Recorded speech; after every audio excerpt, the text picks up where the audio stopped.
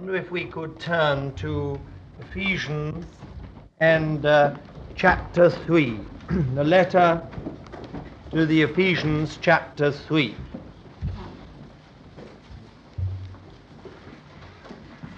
We'll read from verse 1. I'm going to read it in the Jerusalem Bible this evening. Before we read this, may I just say one or two things about this time. The burden in our heart for these days was really for a deeper and solid teaching, which we believe can only really come by dependence upon the Lord, and indeed if our hearing is right as well. And one of the things we would beg of you all is to really seek the Lord earnestly for revelation. There are two things really we would ask you to particularly take hold of the Lord for. The first is real revelation, because what we're dealing with over these days is not just a light subject. It goes really to the heart of everything. And we know also that the enemy is very much against it. If he can just help it to get into us as a theory, he doesn't mind that quite so much. But once it dawns upon us, it's as if our whole lives are reorientated, not just for time, but for eternity. And that needs revelation. The Apostle Paul once said, when writing this very letter, that he was praying for these people, that the spirit of wisdom and revelation should be given to them in the knowledge of the Lord Jesus Christ. So that's the first thing. We need to really ask the Lord for revelation. And the second thing we need to ask for is that we may really be doers of the word.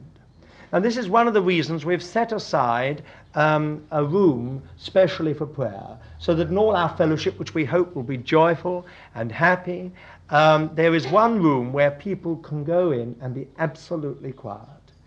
Feel quite free after gatherings to slip in there and seek the Lord. If God has been speaking to you and you want to get away and be quiet, there may be places in the garden, for instance, you can get away to as well and sit quietly. But take these times, don't let them just be teaching sessions and no more. Take them really to the Lord and ask him to give you that spirit of wisdom and revelation in the knowledge of the Lord Jesus Christ. Now we'll read in the Jerusalem Bible Ephesians 3 from verse 1. So I, Paul, a prisoner of Christ Jesus for the sake of you pagans, you probably heard how I've been entrusted by God with the grace he meant for you, and that it was by a revelation that I was given the knowledge of the mystery, as I have just described it very shortly. If you read my words, you will have some idea of the depth that I see in the mystery of Christ. This mystery that has now been revealed through the Spirit to his holy apostles and prophets was unknown to any men in past generations. It means that pagans now share the same inheritance, that they are parts of the same body, and that the same promise has been made to them in Christ Jesus through the gospel. I have been made the servant of that gospel by a gift of grace from God, who gave it to me by his own power.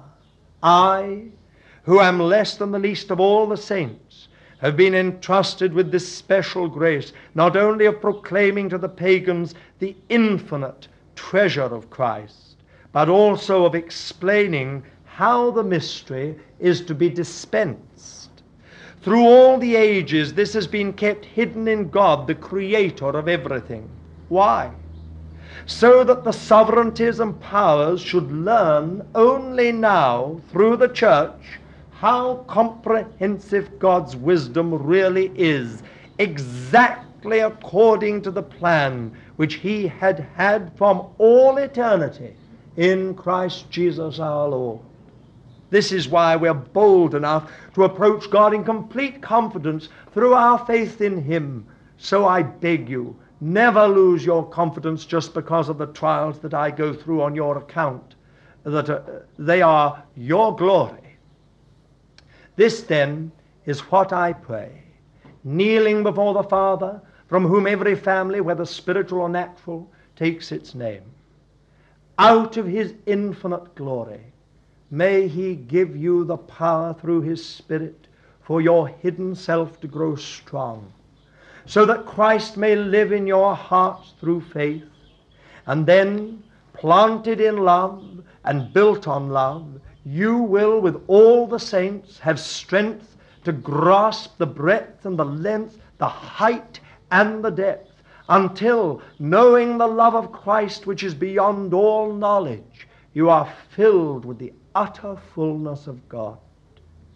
Glory be to him whose power, working in us, can do infinitely more than we can ask or imagine. Glory be to him from generation to generation in the church and in Christ Jesus forever and ever. Amen.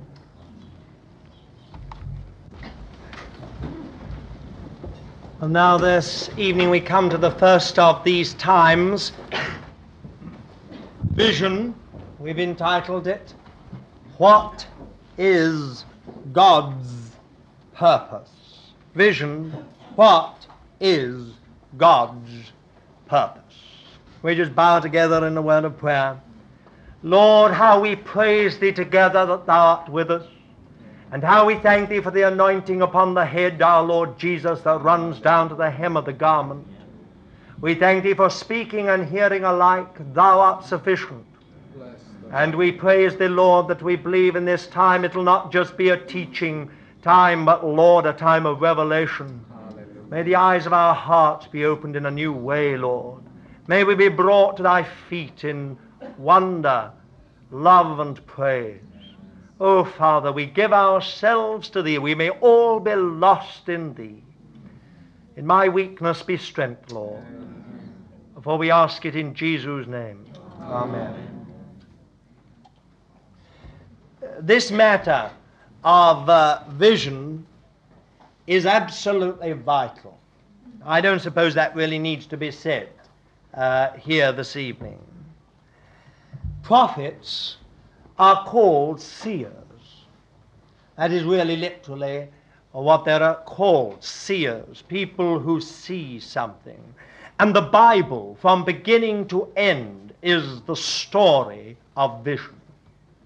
God breaking in again and again and again into human circumstances, into human lives, and giving a vision of his glory, a vision of his greatness, a vision of his purpose, a vision of his objective.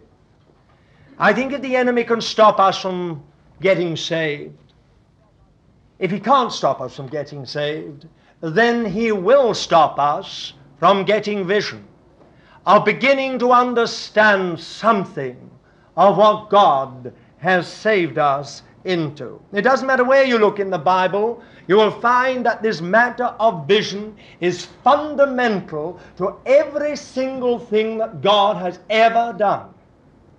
Take right back in the beginning, Abraham. We are told in Acts chapter 7 that the God of glory appeared unto our father Abraham and said to him, "Get thee out of thy father's house, out of Ur of the Chaldees." It was a vision of God. Not necessarily a literal vision. It may well have been that. But it is not necessarily that, for we are told in Hebrews chapter 11 that he went out and sought the city which has the foundations, whose builder and maker is God. In other words, he saw something with the eyes of his heart. He came into an understanding of something which many Christians have not come into. That's the tragedy. Abraham, whilst under the old covenant, which by its very nature was inferior to what we have come into, saw in many ways much more than many believers today. And that's our burden. It doesn't matter where you turn, you'll find this matter. It was Jacob who wrestled with the angel, with the Lord himself, and saw the face of God and said, I have seen the face of the Lord, and I have lived. And he called it Peniel, the face of God. He was changed from Jacob to Israel, and Israel is the name which is passed to the whole people of God, founded in vision. It was a vision of the glory and the power and the grace of God. Oh, we can think of Moses in the backside of the wilderness when he turned aside to see that great sight and saw a thorn bush which burned with fire, and the fire burned and the bush was not consumed. That was not just some small coincidence. It was one of the greatest revelations God ever made to any human being. It was God revealing himself to Moses in a way that Moses could understand. What God was saying is, Moses, you are this dead thorn bush, and I am the fire. I am the glory. I am the life. I am the power. I am. Tell them, I am has sent you. It was one of the greatest revelations ever given to man. It goes to the very root of God's conception in the people of God. It goes to the root of God's conception in what we call the church, that we might be a people who are in ourselves nothing, but are a revelation of the glory and the power and the mind and the life of God. Oh, if we could only understand something of this matter. All the prophets were men of vision. Some of them actually called their prophecies the vision. For instance, Nahum calls his little book the Vision of Nahum. Others call it the visions of so-and-so. They saw something. It wasn't just that they saw some parables, some pictures, even literally, but they saw through to fundamental principles, things that govern the whole work of God. Oh, how much you and I need to be people of vision. When we come to the Apostle Paul, of course, he summed it all up in wonderful words when he was before King Agrippa. He said, wherefore, O King Agrippa, I was not disobedient to the heavenly vision. It was that vision which mastered Paul from the day he was converted on the road to Damascus to his very last day on earth. He was mastered by vision, a man of vision. He had such a panorama, as it were, before his eyes. He saw so much. Of course, we've got it in his letters. Now, if we turn to Proverbs 29 and verse 18, we read well-known words, I think, to most of us. Where there is no vision, the people perish. Where there is no vision, the people perish. You see in your Revised Standard Version it says, where there is no prophecy, people cast off restraint. Or the New English Bible says, where there is no authority, the people break loose. It's a difficult verse, but the Hebrew word for vision here is just simply, its root is simply to see or to behold. But it has the thought not only of seeing something, but of teaching something, of the Word of God. And you'll see this if you will turn back to 1 Samuel chapter 3 and verse 1. 1 Samuel chapter 3 verse 1. And the child Samuel ministered unto the Lord before Eli, and the word of the Lord was precious in those days. There was no frequent vision. There was no frequent vision. So this matter of vision is also connected with the Word of God. We need to understand that in all this matter to do with visions, that they're always connected with the Word of God, always the explanation of the Word of God, always the interpretation of the Word of God. We must be careful of any vision that is extra to the Word of God or leads us in a way contradictory to the Word of God or away from its principles. Now, that's just an aside. But the fact of the matter is this: where there is no vision, the people perish. And the word perish is a very interesting word also in Hebrew, because it means to uncover, to be uncovered, to unbind, for instance, to unbind a headdress, to unbind long hair and let it down, to be naked, to let loose, break loose. And that's why you've got this variety of translations. One modern version says, where there is no vision, the people go wild. Another one says, cast off restraint. I think that's the Revised Standard Version and the Revised Version. The Old Authorized Version says, perish. They're all different. But the idea is this, that where there is no vision, there is great danger. And we today must be very, very careful in all that God is doing, and He is doing wonderful things in our day. We have got to be careful that we are people of vision. That we really are understanding the burden of God's heart. That we've got an understanding of the times in which we live. That we have some understanding of the will of the Lord as it is related to us in our day and generation. Now that's our burden. Where there is no vision, the people go wild, break loose. It's the word. If some of you want to study these things, you look up in Exodus and chapter 32 and verse 25. Remember when Moses came down from the mountain, the people had made a golden calf and were worshipping it, and it says he saw that the people had broken loose. That is the word. It's the same word here in the Authorized Version, perish, broken loose, cast off restraint, exposed themselves, got uncovered. Now, one of the greatest dangers whenever the Holy Spirit starts to move is getting uncovered. And the enemy's aim, once people begin to know something of the work of the Holy Spirit, is to push us out into a place where we're uncovered. So here we have one scripture which I believe is fundamental to all our times in these few days. Where there is no vision, the people perish. We ought to take, I think, seriously the warning of church history.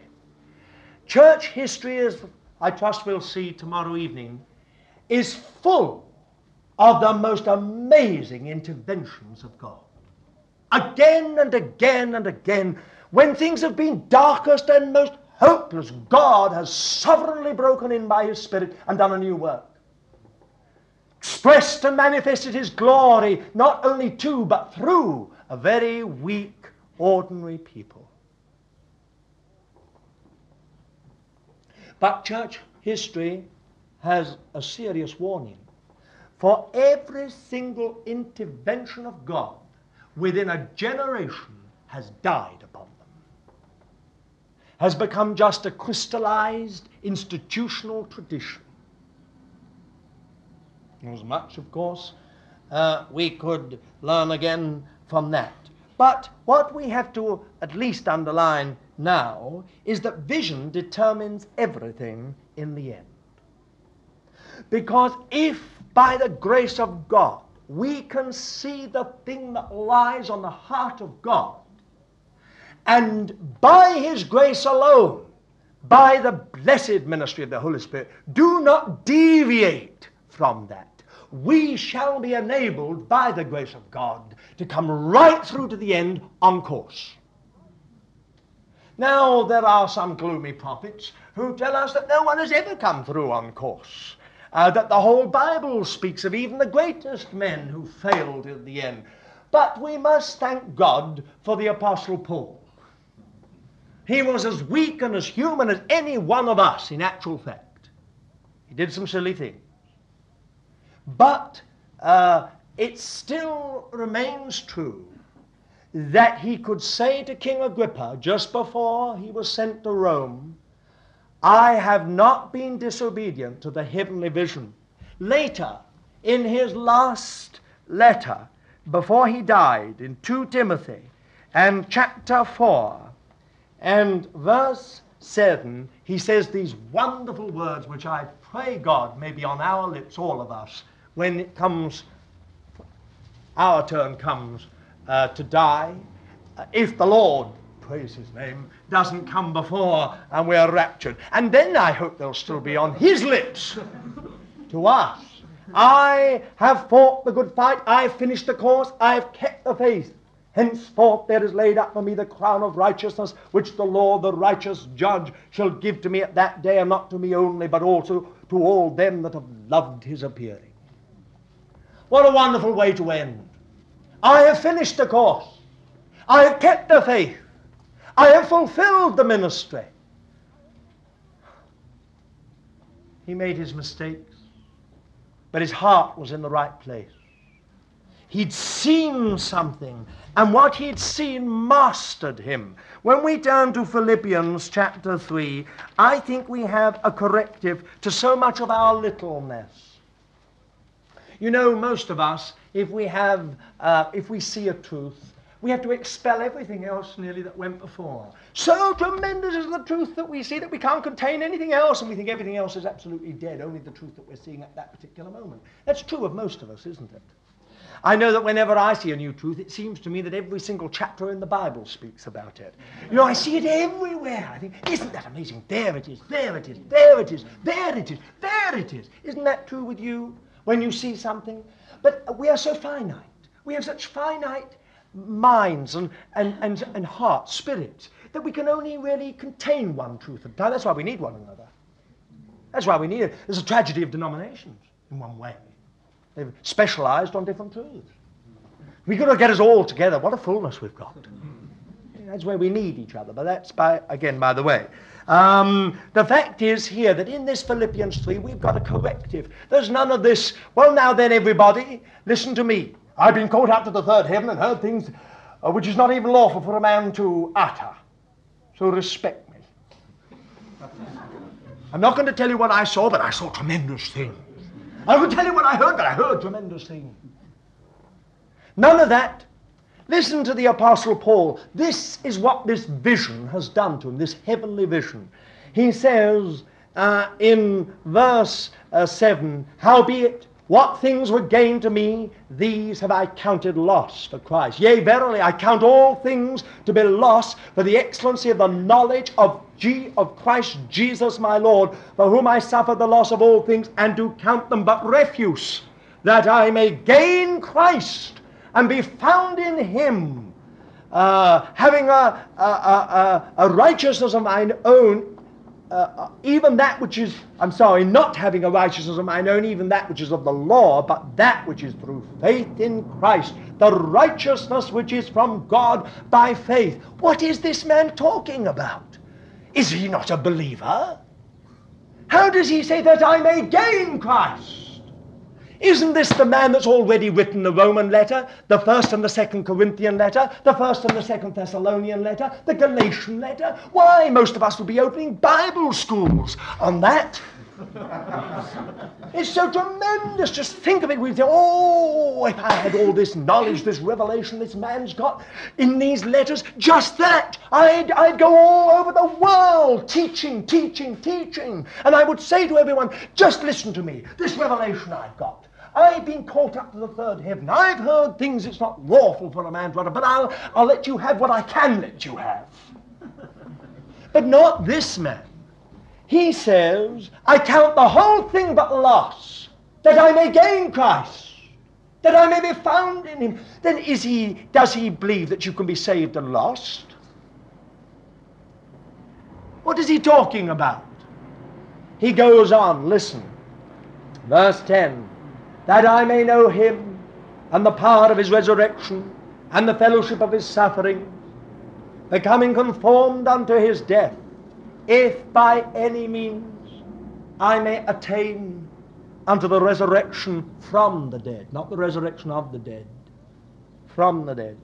Not that I have already obtained, or am already made perfect, but I press on, if so be that I may lay hold on that for which also I was laid hold on by Christ Jesus. Brethren, I count not myself yet to to have laid hold. What a word. Isn't this man a saved man? Isn't this man a man with a real experience of what it is to be crucified with Christ and to know the resurrection of Christ in his body? Isn't this the man who said he'd got the sentence of death within himself, that he should not trust in himself, but in God who raised the dead? Isn't this man who's seen triumph after triumph after triumph? Isn't this a man that's been given the revelation of the mystery hidden for ages in God? What is he talking about? I do not count myself yet to have laid hold. Some of us, we only have to get a real experience of the Spirit of God and we feel we've got it all. There used to be a hymn that made me shudder. Its last verse was, "And now I know it all."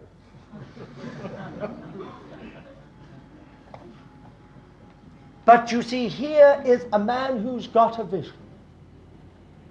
He's got a vision of such a range, of such eternal reach, that he can never speak of himself as having it.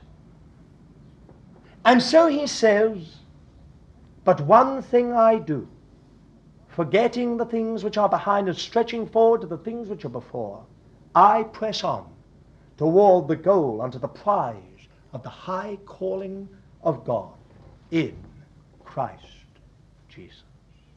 And then he adds this beautiful little word, "Let us therefore, as many as are mature, be thus minded." Oh, how we need vision. How we need vision. The vision of God's eternal purpose. Now, let me move to a second point I'd like to make this evening. There is only one purpose of God. God hasn't got many purposes. He has only one supreme purpose. And if there are purposes, they are all related to that one great, all-determining purpose of God. Now, if you turn to Ephesians chapter 3, the chapter that we read together, Ephesians chapter 3 and verse 11, we read these words in the Authorized Version and in the Revised Version, "According to the eternal purpose which he purposed in Christ Jesus our Lord." Now, in the Revised Standard Version, those of you who have that version, you will see it is, "This was according to the eternal purpose which he has realized in Christ Jesus our Lord." The New American Standard Bible has gone one better, and this is how it puts it in the New American Standard Bible. "This was in accordance with the eternal purpose which he carried out in Christ Jesus our Lord." Or the margin says, "Formed, which he has formed in Christ Jesus our Lord." Now, there is an eternal purpose which God purposed in Christ. The word is just setting forth. Setting forth. And indeed, it is the word used, the Greek word used to translate the Hebrew word for showbread. The bread of setting forth. So this purpose of God has been set forth in Christ. It has been carried out in Christ. It has been purposed in Christ. It has been, as it were, realized in Christ. In him and in him alone we find the eternal purpose of God. He is God's new creation. He is God's new man. He is God's new world. There's so much more we can say again on this matter. You noticed it in the Jerusalem Bible, the way they have put this. It is this. This is how it is. "That you may see how comprehensive God's wisdom really is, exactly according to the plan which he had had from all eternity in Christ Jesus our Lord." Now, get this clear. Let every one of us get it. May God reveal it to us. God has had in his heart a plan from all eternity, and it was in his Son, Jesus Christ. That was his plan. He's had it from all eternity in his Son. So there is only one purpose, and it is all in Christ. It is in Christ. You ask us, what is the eternal purpose of God? What really is that eternal purpose? If you've been saved according to that purpose, if all God's dealings with you are in the light of this purpose, do you know what it is? Could you say in a sentence what it is? Supposing we were now to stop this evening and we were to dish out paper to every single one of you and say to you, now, would you please, every one of you, write down in a sentence, what is God's eternal purpose? What is the eternal purpose according to which you have been saved? Could you do it? Now, many people say, oh, you can't expect me to put it in a sentence. But it is true, I'm afraid, that if you have to write an essay you haven't really seen. Now, that may seem strange, but it is true. The more you have to write in this matter, the less you've really seen. When a person has seen something, they can be absolutely lucid and clear. In one sentence, less than a sentence, you can in fact put down what is God's purpose. Now, some people will say straight away, well, I don't know, isn't the important thing to be saved? That's the important thing, isn't it? Well, I always illustrate it like this. If you have a car and you've got to get to Glasgow, there are people who say, now the important thing is to have a car. That is the important thing. You must have a car. But there are other people who feel a little more than that, and they would say, no, no, no, no. The important thing is you must have a car, and you must have fuel. You must have power. But what's the good of having a car and the petrol if you end up in Exeter?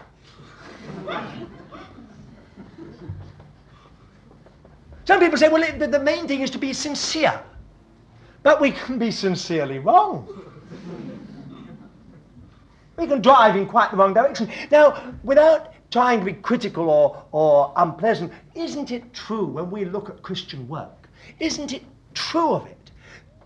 What the prophet Haggai said thousands of years ago, we are earning wages to put into a bag with holes in it. Oh, the effort we put into Christian work, the activity, the meetings, the money that goes into it, everything goes in, but it all goes so much often into a bag, it's got holes and disappears. At the end, we don't know really what we're really doing. So much expenditure, so much energy, so much money, so much time, and yet at the end of it, hardly anything to really show. The fact of the matter is we need to be absolutely clear where we're going. What is God's direction? What is God's goal? Of course we need to have a car. We need to be saved. Of course we need to have petrol. We need the power as well. We need the power of the risen Christ. We need the power of the Holy Spirit if we're going to get anywhere. But then we must be absolutely clear as to the direction in which we're to go. And this is the whole importance of this matter of understanding the purpose of God. Well, what is the eternal purpose of God? Being saved. There is something bigger than salvation. Our salvation is tremendous, but there is something even bigger than our salvation. Our salvation is a means to an end, not the end in itself. Or someone says getting others saved. Isn't that the purpose of God? Someone puts it a little better, someone a little more deeply taught says, well, I think it means we're saved to serve. Saved to serve. Wonderful phrase. and a true phrase. And he's absolutely right. We are saved to serve. What do we mean? What is eternal service, may I ask? Where are we going to serve? How are we going to serve? What does it mean to be saved to serve? Or someone who is far more deeply taught says, well, isn't it that we should be to the praise of his glory? Lifted it clean out of Ephesians 1. Praise of his glory. But just wait. What is glory? What do we mean that we might be to the praise of his glory?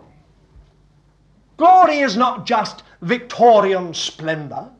You know, we often get the idea of glory, that it's one of those great old things where everyone's singing Land of Hope and Glory, the band blasting out, and then the Queen comes forward and pins a medal on someone's chest, and this is glory. But the Bible's idea of glory is not that at all. The Bible's idea of glory is something quite different. It's not just splendor. That's why I don't like the is it the New English Bible, which translates this wonderful word glory by the word splendor. It falls short of the whole meaning, because glory in the Bible is always related to the manifestation of God. It's not just doing something, but something that God is, and even more wonderfully, it is related to people. The first time the glory of God ever touched the earth was when it came down into the tabernacle. And they couldn't even enter it, because the glory of the Lord filled the whole thing. And at the very end of the Bible, we see the city of God, the New Jerusalem, coming down out of heaven, having the glory of God. Now, what does all this mean, then?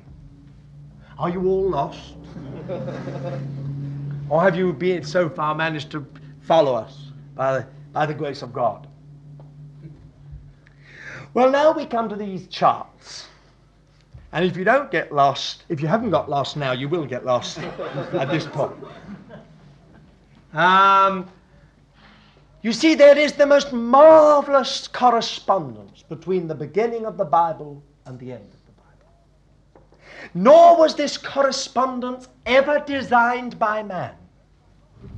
When John wrote down the book of Revelation, it never did occupy at the beginning the last part of the Bible. For at least 3 centuries it was even questioned.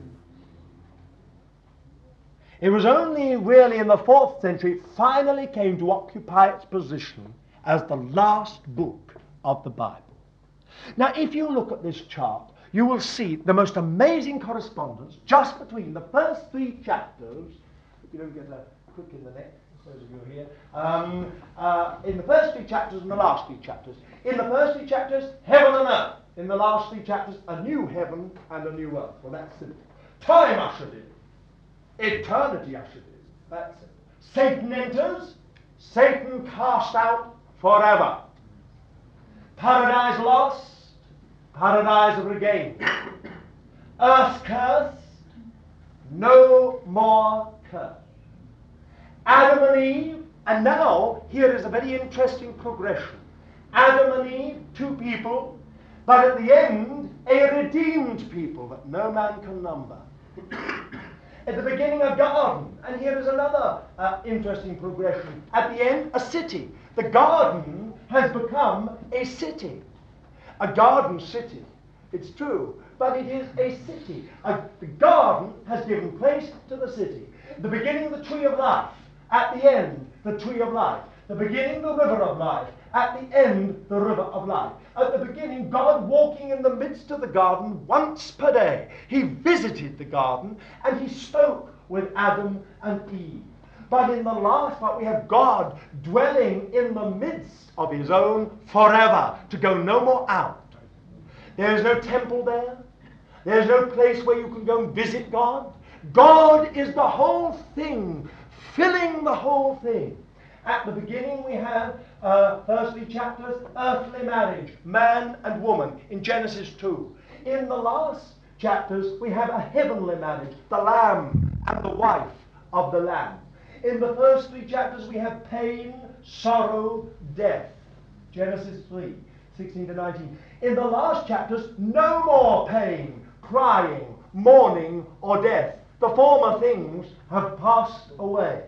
In the first 3 chapters, we have 3 materials. Now, to find these 3 materials, you have to follow the course of the river. And this is very interesting. If you look in Genesis 2, you will see that it is deliberately connected with the river. You follow the course of the river and you find 3 materials: gold, precious stone, onyx stone, and you find a thing called bdellium. Bdellium. These 3 things you find in the beginning. At the end of the Bible, you have only 3 materials mentioned, out of which the city of God, which is not just a literal city, but which is called the bride of the Lamb, out of which this city is produced: gold, precious stone, and pearl. Some people will ask about the question of pearl here. Bdellium, in Hebrew berodach, it just means it's a name for a plant, although the rabbis of our Lord's time did always argue as to whether it was the pearl that is found in the river pearl that's found in the river Euphrates and other rivers like that. Bdellium, however, is a plant, an aromatic plant, which when it's broken, it exudes a substance which dries very quickly into an opaque colour, pearl colour. So you have these 2 things. Then during the first 3 chapters, you have the Spirit of God brooding. The word is, of course, the Spirit of God was upon the face of the waters. But it is literally hovering as an eagle, brooding. Now, when an eagle is hovering, as it were, on the face of the water, it's looking for something. It's looking for something. It's either looking for something to feed itself with, or it's looking for a place to perch somewhere. But here we have the Spirit of God brooding, as if the Spirit of God could find no rest, as if the Spirit of God could find no inheritance, as if he couldn't find the thing that he most longed for. But in the last 3 chapters of the Bible, we have the Spirit and the bride saying, "Come." The very last, nearly very last, the end of the Bible, the Spirit and the bride say, "Come." The Spirit of God has finally produced something, the bride. And so, as it were, the Spirit and the bride say to all, "Come, come." Well, I hope that you can understand at least a correspondence. Now, between these 2, we have the Lamb slain and a fallen man redeemed. Now, somewhere between this and this, we understand the eternal purpose of God. I think it's even more remarkable because if we take the first 2 chapters of Genesis and the last 2 chapters of Revelation, we have the beginning and the end of a matter without the mention of the fall. It's only in chapter 3 that we have the fall that comes in, and in chapter 19, 20, we have the end of that thing, as if the brackets are put into their place again. The whole thing of time. We have the first 2 and the last 2 chapters which completely correspond. Now, again, there, I'm afraid we haven't got enough space. Some of you can go and look at that chart. We've got the relationship of the eternal purpose of God to the redeeming purpose of God. There are many people who believe that the purpose of the Bible is the redeeming purpose of God. Now, I think that the eternal purpose of God, if we could so speak, is greater than the redeeming purpose of God, in the sense that it was his original purpose. And the redeeming purpose of God from the foundation of the world was that he might save a fallen man and bring him back into the original. So there you see, in that that's meant to look like a library of books in a sense, you have the original intention of God in the fall, Genesis 1 to 3, and the end, the original intention realized, and the glory which follows, Revelation 20, 22. Then you have all the books of the Bible, Genesis, Exodus, Leviticus, Numbers, Deuteronomy, all the way through Jude, Revelation. And right through the whole, you have a 3-fold cord.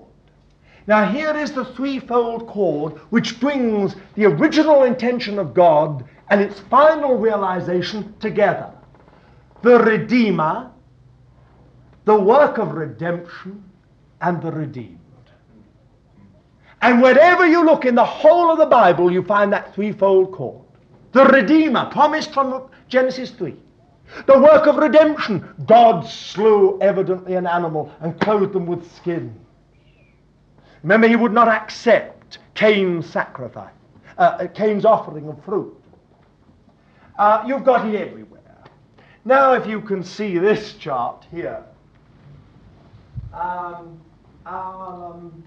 thank you. Just here is all I've tried to show you in this chart. You can come and look at it afterwards. Is just how this purpose of God, the yellow line, is the eternal purpose of God, his original purpose. The red is the redemption. The brown is the fall of man. And so we find from the beginning right up to here, if only things had gone, man had taken the tree of life instead of the tree of the knowledge of good and evil, then he would have gone straight on to the formation of the bride, the marriage of the Lamb, the city of God, and the ages of the ages. But he took up the knowledge of good and evil, and so began the whole terrible story of man that you and I know from experience. We're living it. But we also have come by the grace of God, I suppose nearly everyone in this room, into the redemption of the Lord, the salvation of God, through the seed of the woman, the promised seed of the woman, through the Lamb slain. We have become the redeemed of the Lord, and now we are taken up through so great salvation back into God's original purpose. If there had been no fall, then it would have been just like this. The creation of man, the tree of life, that is the receiving of the life of God into us. We would call it now new birth. Betrothal, the union with Christ, that's the same thing. Then transfiguration in glory, just like the Lord Jesus was transfigured in glory as the last Adam. You see, it wasn't a spotlight, as we often imagine, a spotlight of glory coming out of heaven shining on him, but it was glory that came from within him and completely transfigured his mortal body. Now, if Adam had never fallen, he would have finally been transfigured in glory through the life of God in him, through union with Christ. He would have been transfigured in glory and then would have gone on to the marriage of the Lamb. The betrothal would have given place to the actual marriage and the city of God and the ages of the ages. Well, now, I don't know, do you get that? What then is that purpose? What then is that purpose? In one word, it is Christ. But more. Just wait. According to the eternal purpose which he purposed in Christ Jesus our Lord. But just wait. Just wait. Praise God. It's not just Christ alone, but you and me in him. In him. So we have that wonderful little phrase which covers the whole of the New Testament. In Christ. In Christ. Everything's in Christ. Blessed with every spiritual blessing in Christ. My God shall supply all your need according to his glory, according to the riches of his glory in Christ. It's in Christ. Everything's in Christ. Where are you? You're in Christ. You know where it says in John 3:16, for God so loved the world, surely everyone here knows that, for God so loved the world that he gave his only begotten Son, that whosoever believeth on him should not perish, but have everlasting life. Now, why does it say on him? Unfortunately, in some of the very new Bible versions, they've obscured this wonderful thing. I mean, the Greek is a preposition of motion. So our original translators scratched their heads and said, now, if we say, whosoever believeth in him, that's not true. They here believe in him over there. No, that's not true. When they believe into him. When they have saving faith, God takes them into Christ, and forever he sees them in Christ. Once you've been saved, once saving faith has been given to you, that moment and forever after, God sees you in Christ. You are redeemed in him. You are saved in him. You are clothed with the garments of salvation in him. You have the garments of praise upon you in him. You are made powerful in him. You receive the promise of the Father in him. Everything's in him. Forever afterwards, it's in him. It's simply wonderful when you see it. It's all so simple. You see, we've got so complex. We try to think round and round in great, long theological terms as to what the purpose of God is, and they get weightier and weightier and weightier. And in the end, you have to put an ice pack on your head to really understand the last phrase in the light of the first phrase of the sentence. But really and truthfully, when it comes to it, the eternal purpose of God is simplicity itself. What is it? It is that you and I, by the grace of God, have been placed in Jesus Christ. That's why our translators said, well, we can't say into, it doesn't sound quite right in English, so they created a new sort of phrase, really. Believe on him. Believe on him, they said. See, you've got to believe on him. You move onto him. You understand? And forever afterwards you're in him. That's why the Lord Jesus didn't say, now then all of you, always be striving to get into me. Those that strive to get into me, and I strive to get into them, they bear much fruit. No, he never said that. He said, abide in me. And what does abide mean? Stay where you're placed. Remain in me. Remain in me. Where God has put you, stay. Well, where has God put you? He's put you in the vine. He's put you in Christ. He's put you in his Son. Well, now, once you begin to see it, it's absolutely wonderful. It's not just that the purpose of God is Christ alone. It is you and I in him, sharing with him in his glory, joint heirs with him of all that belongs to God. It's wonderful. We Christians should be the happiest people in the world. We're not always. In Colossians 1 and verse 16, it puts it like this. For in him, that is in Christ, were all things created in the heavens and upon the earth, things visible and things invisible, whether thrones or dominions or principalities or powers, all things have been created through him and unto him. Isn't that wonderful? Or again, a bigger mouthful in some ways, to at least for us to understand, in Ephesians 1, verse 9 to 11, making known unto us the mystery of his will, according to his good pleasure, which he purposed in him, that's in Christ. Now what for? Unto a dispensation of the fullness of the times. What? To sum up all things in Christ. Things which are in the heavens, things which are on the earth. In him, I say, in whom ye also are made a heritage. Now isn't that marvelous? Really, when you think of it.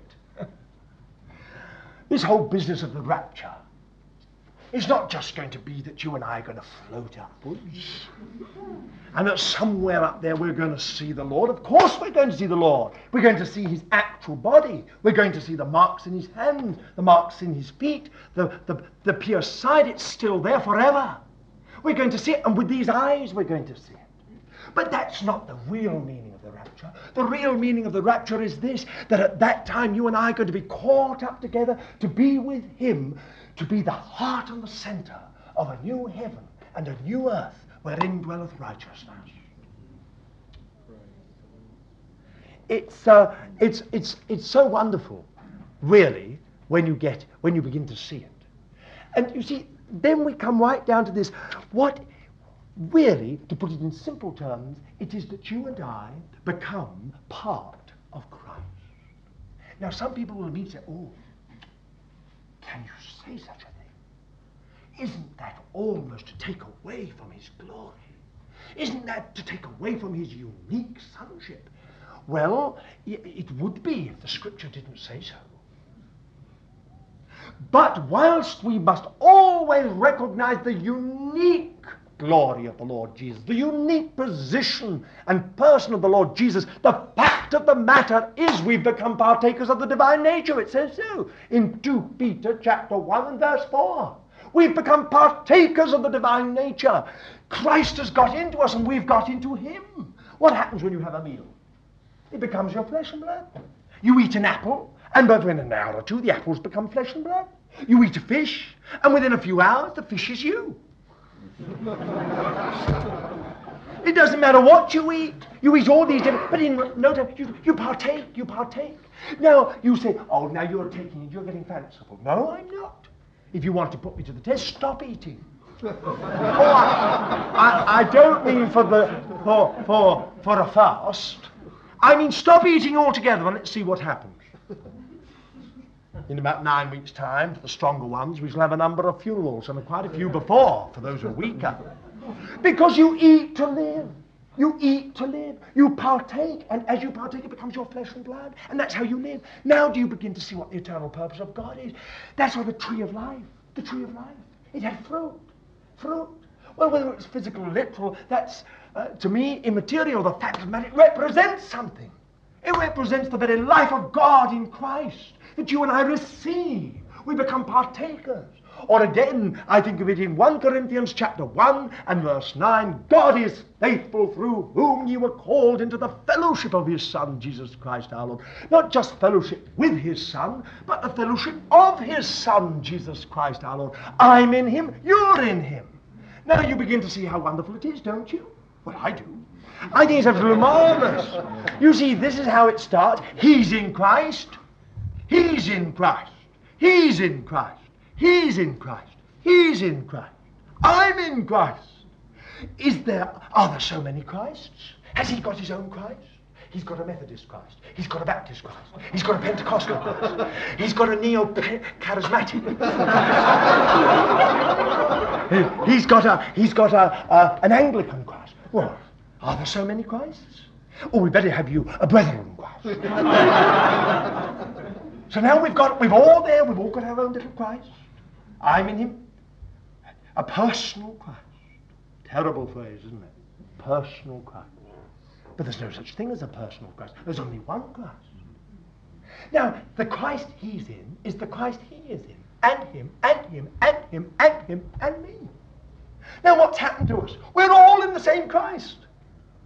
He's become a partaker of Christ. He's become a partaker of Christ. He's become a partaker. I've become a partaker of Christ. We've all become partakers of Christ. Christ is becoming our life. He's become his life, his life, his life, his life, his life, and his life. Now what has happened? I say, well, Christ is in me. He says, that's funny, Christ is in me. Oh, just wait, he's in me. So he says, no, he's in me. And he says, no, he's in me as well. Now what's happened? Is he in us at different times? Passes one to the other? No! He is so great that all the billions of believers in the whole of time are found in Christ. And the one Christ is found in all of them. Now, isn't that wonderful? No denominations, no labels, no names, no particular tenets which divide, no middle walls of partition. The whole thing's gone. But in Christ. I find that is one of the most wonderful things in the whole Bible. And what is the purpose of God now? Well, it's that you and I might be saved, that we might be built together, that we might learn from one another, that we might let the Holy Spirit discipline us, shape us, fitly frame us together, knit us together, get us to grow up into him as the head. Do people honestly think that somehow or other, in the twinkling of an eye, crabby old Christians are going to become sweet saints? But in many places where I go, this seems to be the idea. You can be as crabby as you wish, but in the twinkling of an eye, you will be changed. Where does it say? It says that in the twinkling of an eye, your body will be changed. Personality is personality. Now, I'm not going to say that if you're crabby now, you're going to be crabby for all eternity. May the Lord preserve us. But what I am saying is this, that the whole question of rewards and positions and everything else in the kingdom of God, the city of God, our place in the city of God, is all determined by the amount of material which God can produce in us now by the Spirit. What is that material? Gold, precious stone, and pearl. Gold, so fired, so refined, that it's as a gold that no one has ever seen on this earth. You can see through it. Precious stone which has been produced in the dark places of the earth by tremendous pressure being exerted upon them with fire. Pearl which is produced by a piece of grit falling into the softest, most sensitive part of a clam, so that it excretes a substance out of its inner life, which goes round to try and expel the grit. And round, but the grit stays, so it does another, and another, and another, just like the Apostle Paul, a thorn in the flesh. And every time he said, get rid of it, Lord, the life came out and he said, I'm going to stand against this, get rid of it. Out with it, Lord. The Lord said, no, my grace is sufficient. And so a coat went round the grit, and another coat, and another coat, and a pearl. The city is made out of gold. Its foundations are made out of precious stones, and its gates are each one a pearl. Dear child of God, is the gold of Christ being produced in you? Jesus said to the Laodicean church, I counsel thee to buy of me gold refined in the fire, that thou mightest become rich. Is there precious stone in you? God promises, I will give thee the treasures of darkness and hidden riches of secret places. Do you know anything about the pearl? The fellowship of his sufferings, being made conformable unto his death. Dear child of God, these things we've been talking about are not just some wonderful ideal, some glorious, glorious theory, but it's something which the Apostle Paul somehow took to himself in such a way that it took him right through imprisonment and execution, which took those early believers into arenas so that they were able to die, because all they were worried about was material for the city. And here we are, some of us Christians, we don't know the first thing about these things. For this is all such deep things, we think, oh, I've never heard that. I'll tell you this, Abraham's whole life was spent for this city. His whole life was spent in anticipation of this city. And what does the writer of the Hebrews say? He says, and they have not been made perfect without us. Abraham, Isaac, Jacob, Moses, David, Isaiah, all of them, God held them back and said, no, I have a great multitude to come in from every nation of the earth. Oh, how wonderful it is. How really wonderful it is. And how we need revelation. And what is the church? Isn't the church just those who are in Christ? And isn't a church just those who are in Christ? Forget the institution, forget the organization, forget all the other things. It's only those who are in Christ.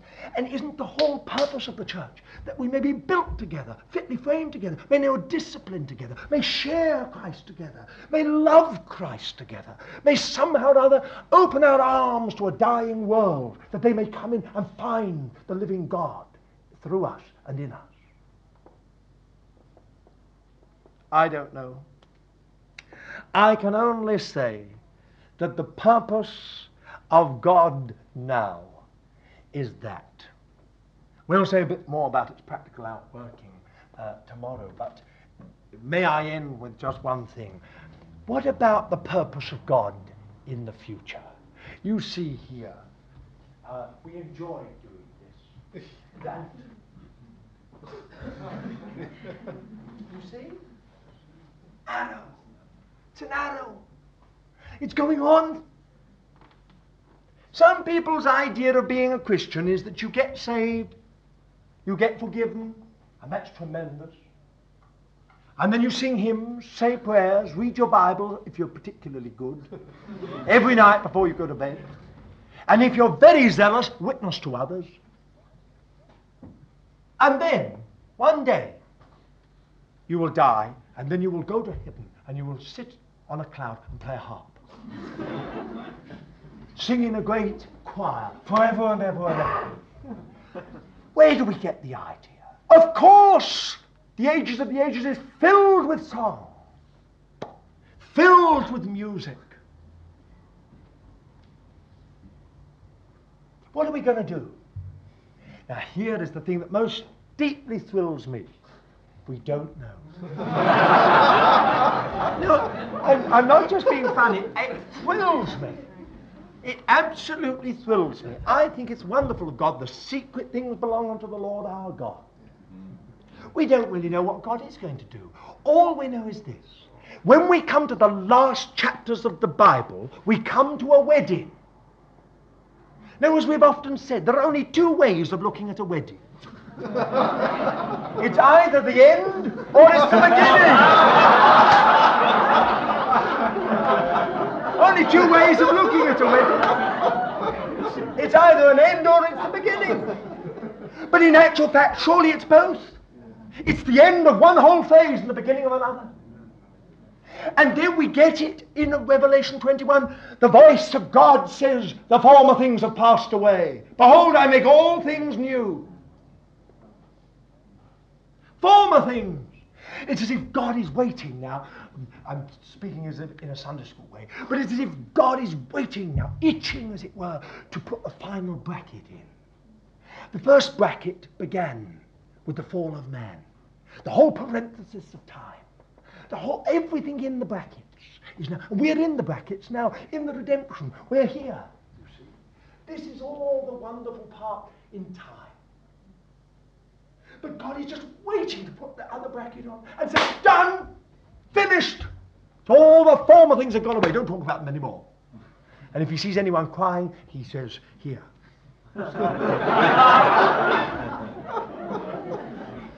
God shall wipe away all tears from their eyes.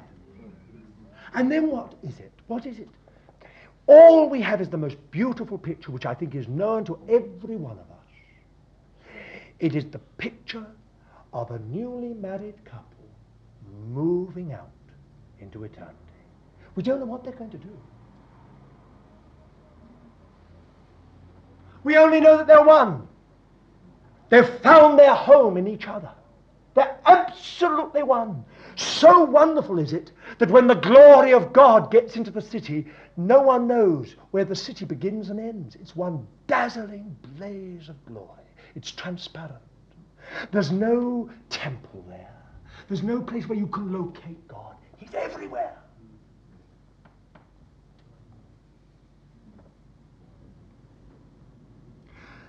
Well, what shall we do? People ask all kinds of questions. Shall we each in eternity? Shall we recognize each other in eternity? Will we do this or will we do that in eternity? Oh, does it matter? The thing that matters is that we're with him. And if you've got to know him now, that really is the explanation of eternity. And I can only say this, I find God, if I may say it without being irreverent or blasphemous almost, I find God so exciting. So exciting. He's always doing something new, always surprising us. Once he does it this way, then suddenly he does it that way. And then you think, well, I've just got to know this. And he's there. And just when you say, he could never do anything on Roman Catholics, he's doing it. Oh, he's so wonderful. Now, if God, who has created every single thing that has been created, and even in its fallen condition, it is so wonderful, whatever will it be like when all the former things have passed away? And when God says, now we can get on with the job I originally intended. We don't know what the job is. Maybe it'll be the creation of new universes. We don't know, but what we do know is we shall be with him. And it'll be absolutely thrilling. I feel so sorry for some Christians who've got the idea, some unsaved people who've got the idea that we Christians have somehow or other got some small little gospel, which means that you get sort of forgiven, make a decision. Please don't think I'm devaluing forgiveness, because it is absolutely tremendous. But it seems we put over the idea that it's just a question of making a decision, and then you go to heaven and you lie on a bed for all eternity, getting up now and again for a kind of hilarious time of worship. We human beings have been made in the image of God. We've got the same creative genius in us as God. We can't rest. If we're really human beings, we can't really rest. We've got to be doing something. We've got to. So the same with God. How wonderful. I can't wait. I really can't wait for it all to end. Can you? No wonder when these men saw it, they said, Lord Jesus, come quickly. Come quickly. Let's get the thing done, Lord. But you know, the wonderful thing is that in many ways those who have for long been asleep in Christ, in his presence, but their bodies in the ground, they're in no wise going to come after us. If some of us were to die tonight, and others were to live to the coming of the Lord, at that day we shall all be together. Think of it. What a meeting. What a... It won't be a teach-in then. It'll be a glory in. Or a glory out. I don't know, but all I can think of, just think of it. Paul here, and Abraham there, and Isaac over here, and Martin Luther there, and Zwingli, and Augustine, all of them together.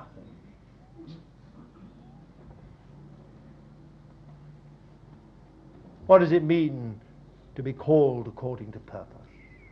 I think it means something tremendous. What does it mean to see God's mind concerning his church? I think it's tremendous.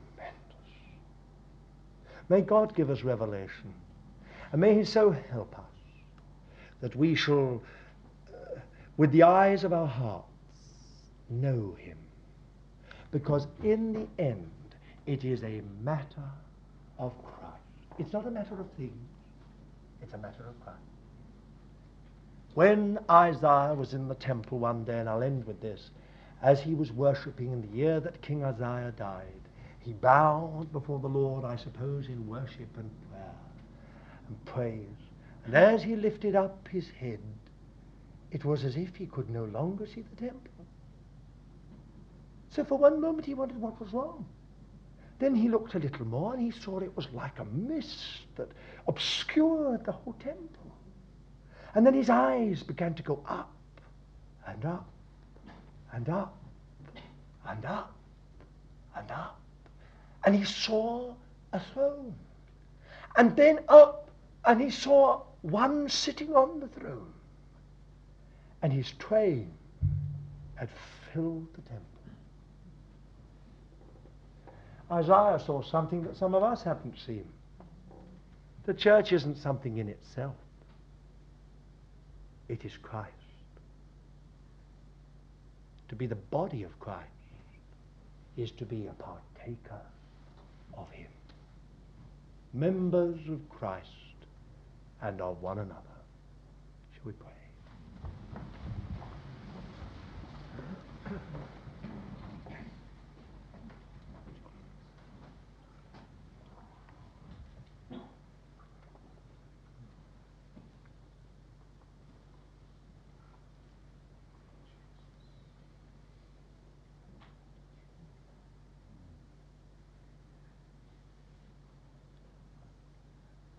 Dear Lord, we do need that spirit of wisdom and revelation in the knowledge of thyself.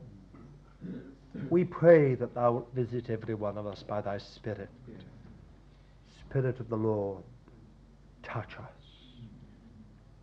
May we see with the eyes of our hearts these things in a way that will, Lord, forever change us. See something, Lord, of the greatness of thy purpose. O Lord, hear us as we bow in thy presence before thee.